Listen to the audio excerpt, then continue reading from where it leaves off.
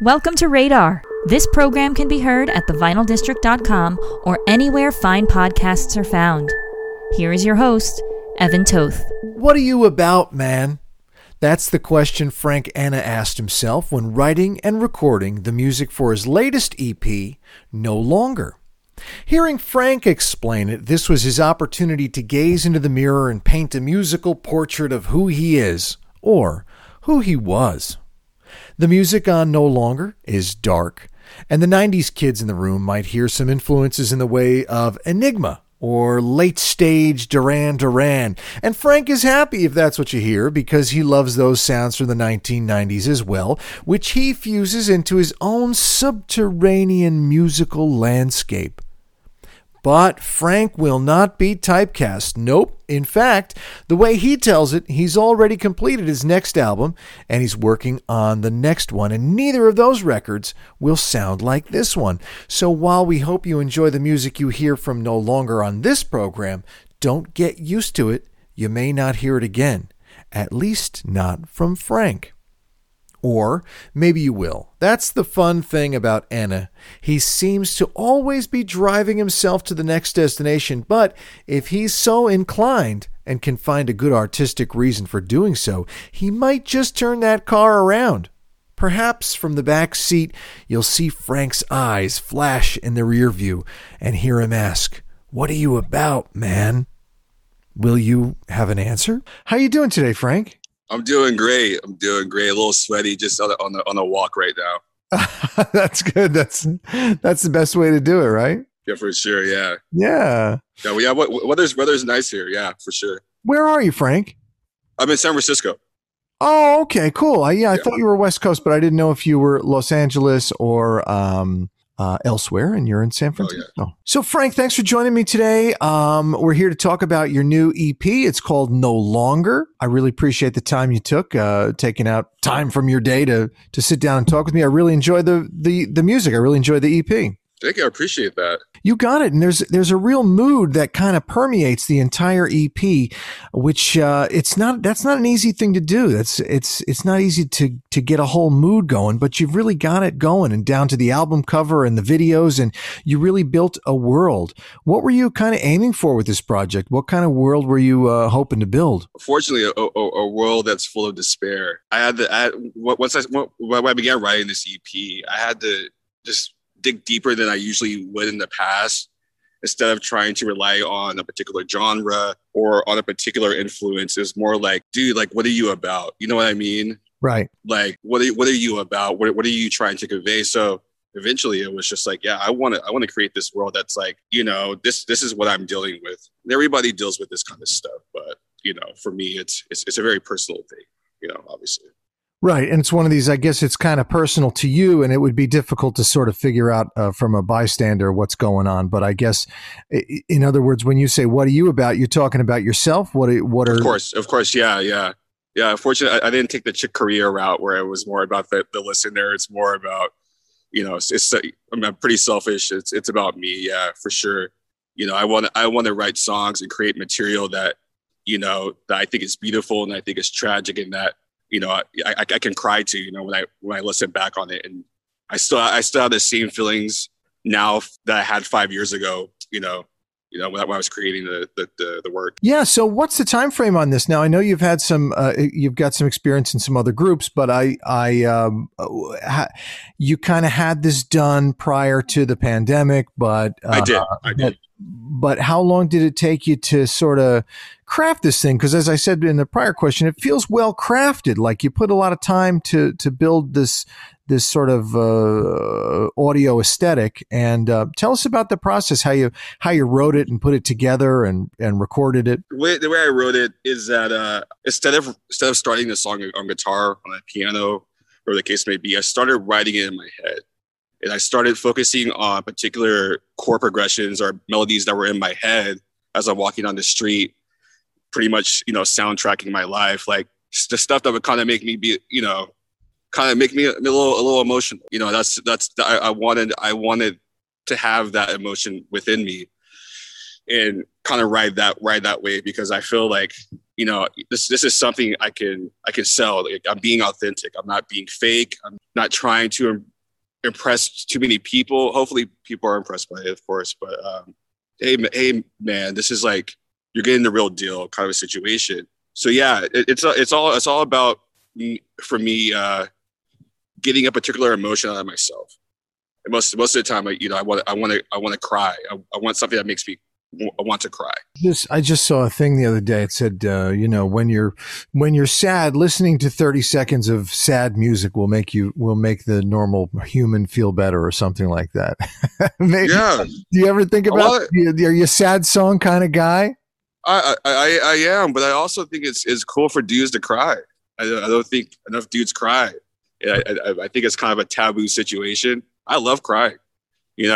I like little sad little songs, of course, but I like little fun little songs as well, like little dorky little songs. But I don't want to come off as this like emo goth guy, but it's like therapy in a way. It's like self-therapy.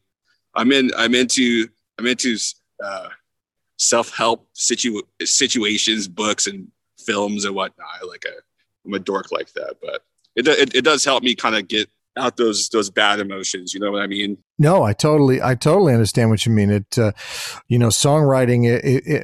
I'm a songwriter myself, and sometimes I feel like if everybody had the ability and skill to sit down and write a song, and more people do have that skill than they think, it's a great way to get out emotions, whether it be anger or sadness or even happiness. It's a great way, great way to just enjoy a happy moment and try to capture it like a picture. And you write certain songs and you look back on them and remember what you were thinking when you wrote them. So cool. Yeah, I think it comes through on these tunes. Yeah, thank you so much. Hopefully it's not too sad. No, there's some happiness in there. No, it's not as sad as it is. Sometimes I get scared though when I listen to it, Frank. Yeah, those the chord progressions, the chord progressions that I ended up settling with. I was very happy with it because it was kind of like getting out of that 1-4-5 kind of chord progression and trying some new things that may not technically be correct, but it creates this tension. You know what I mean? That I really really loved. It just spoke to me. You know what I mean? It's dark, but it's also, if I could use that word, dark. But also it's ambiguous in a way. There's no resolution. It's just kind of ambiguous. It's gray. You know what I mean? Yeah, I do. And in fact, it kind of leads into another question I was thinking of asking you was, there is a repetition to the songs, both in kind of key and in tempo. And rather than that being a negative, it really makes the whole EP feel like one big piece rather than 6 separate songs. So I think you do achieve that, back to this building a world, but musically too, it's almost like it could be like I don't want to say like an operetta or something, but you know what I mean? It would function almost on stage as a larger piece. Did you think about that? I did. I love film. I wanted to make a film with music. Do you know what I mean? Yeah. So the way I sequence the tracks, hopefully it's achieving that. Like I want you to walk down the street. I wanted myself to walk down the street and be able to listen to the 28 minutes or whatever the case may be of that material, and kind of create these images in my head. Create a film in my head as I'm listening to this song. And I'm the person that scored it. I'm the person that wrote the music for that particular film. It changes every time I listen to it. With the no longer video, it was just like, okay, I want this long. I love long movie scenes. I love this, like just one shot, 10 minutes. I could do that all day. Yeah, like Scorsese. So that, yeah, Scorsese. Yeah. I just was like, okay, I just need a beautiful building. I'm gonna walk that building 10 times until we get the best shot we could possibly get. Right. And, the grooves and feel of the project, I'm a child of the 90s. I grew up in the 90s, and it's reminiscent of kind of it reminded me of Enigma a little bit, like a 90s thing, made me feel a little nostalgic. Sorry. One sec. There's a train behind me. Go ahead. Watch out for that train. I know. I was just saying that the grooves on the project, kind of remind me of the 1990s, like Enigma and stuff like that. And Love it. they had me Love feel it. a little nostalgic. And that was a style of music that seemed to live in that little pocket of time there in the 90s that really hasn't been resurrected. But is it accurate to say that's sort of an inspiration for you here? Absolutely. Absolutely. I love Enigma. Yeah, absolutely. I love the 90s. I mean, I grew up like everybody else. I was born in the mid to late 80s, listening to a bunch of, radio techno and house music and, kind of songs like that with a great backbeat and that atmospheric keys and, the occasional female voice, singing really, really pretty melodies over some nice music. Yeah, the grooves, it's Enigma. And I'm a big Serge Gainsbourg fan. I love Serge's arrangements a lot. I'm a huge fan of that guy. So a little bit of that with a little bit of this, of course. Yeah, and again too with that aesthetic vibe back in the 90s too, you would have it sort of made a darker vibe, but yet it was approachable and I don't know, I almost want to use that word like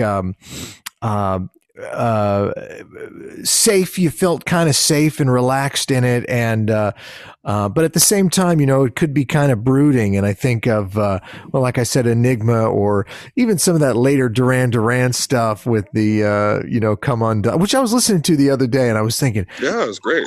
How come Duran Duran never continued with the stuff after that 90s album? They had like kind of a bunch of hits, and then you never heard from Duran Duran again. I feel like so many people started chasing that new sound. Whatever that new sound was, I kind of was checked out by then. But right. There's always a new sound that these the more established artists are like, oh, are we falling behind? Like, are we doing the right thing? Like, what are the kids like right now? Instead of just staying in your lane and creating a great body of work over and over and over again, like a la Dylan or something like that. Just stay in your lane. Right. Yeah, Bob does that. Although, sometimes he veered a little bit and got beaten up for it, but now he can do anything he wants. Yeah, of course. And back to the drums, sometimes it feels like an acoustic kit. Sometimes it's kind of like a drum machine thing happening. What's going on percussively on the album? Those are, I've found a library of drum loops. Oh. So yeah, so me and the engineer just chopped up whatever breakbeat we could find that sounded good with that song as came in, and we just added it to the tracks. Yeah, so that's why it's just the drums are just looped. Yeah. So none of those drums are acoustic kits? No. This really, I think they're MP3s or something. Wow. MP3 tracks. Yeah. It sounds great. Yeah. The engineer was a really great guy. This guy, Jacob Winnick, out of Tiny Telephone in San Francisco.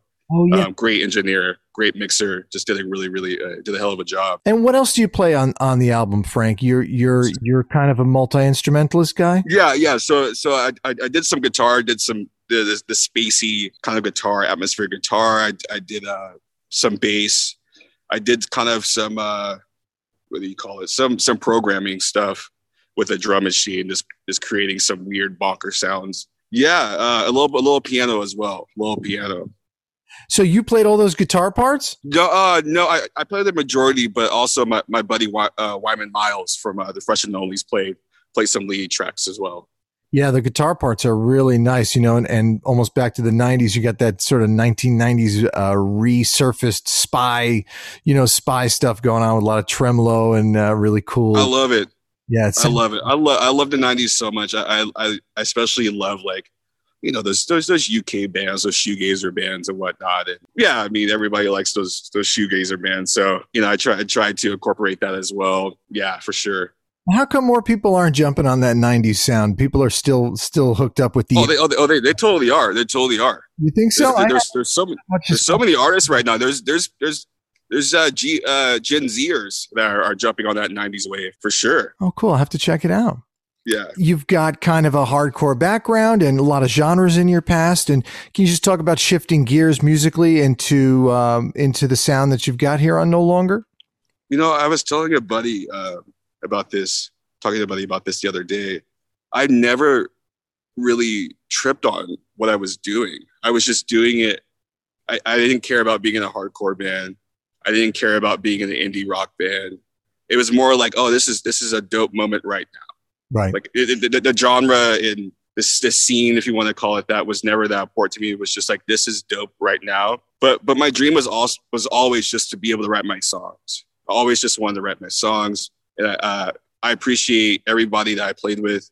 My dream was always just, no matter what, to write my songs and release my songs. So hopefully, build an audience. Before I recorded No Longer, I was playing kind of in, like you said, a 90s kind of indie rock band, like the Feelies. The Feelies meet, something like that, like a shoegaze the Feelies or something. Who's another band I love. I love the Feelies so much. Oh, that's fun. I'm in the town I'm in actually is Hawthorne, New Jersey, and they came out in a town called Haledon, which is literally a mile and a half that way. So that's where they were all from. They're from this neighborhood. They're my favorite American rock band for sure. I love that band so much. Yeah. Only Life is one of my favorite records for sure. So we were very influenced by that band. But like I said, I didn't want to chase somebody else's sound, and I needed to sit in my room and deal with the things I needed to deal with to create my own sound. Like you said, like I needed to create my own thing, and it needed to be organic. I had to sit there and just kind of like I said in the beginning of the interview, like, what are you about, man?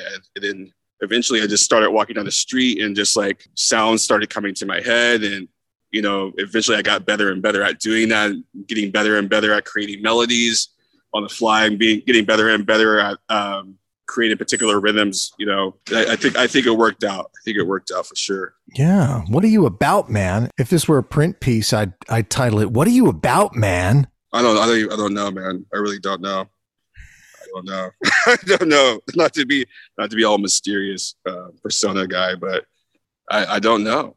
No, it could be anything. You go through times where you think you know, and then you don't know. Yeah, I mean, there's so many times where I'll be driving or just walking the street. I'll get panic attacks, being like, "Oh my God, man! There's so many possibilities. Do you know, like, what's stopping you from doing this and this?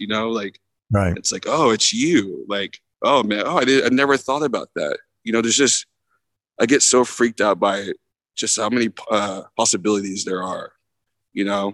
Yeah. So I try not to focus on it too much, but I feel like I'm in a really great spot to kind of keep exploring that. I mean, the next record you hear will not sound anything like No Longer. The next record after that won't sound like that record. The next one after that won't sound like that record. Maybe I have multiple personalities. I don't know. Well, it's funny that you say that because I also had read in another interview with you that you said you did have another record mastered, mixed, and ready to roll. Do you have something ready to go? Any details you could give us?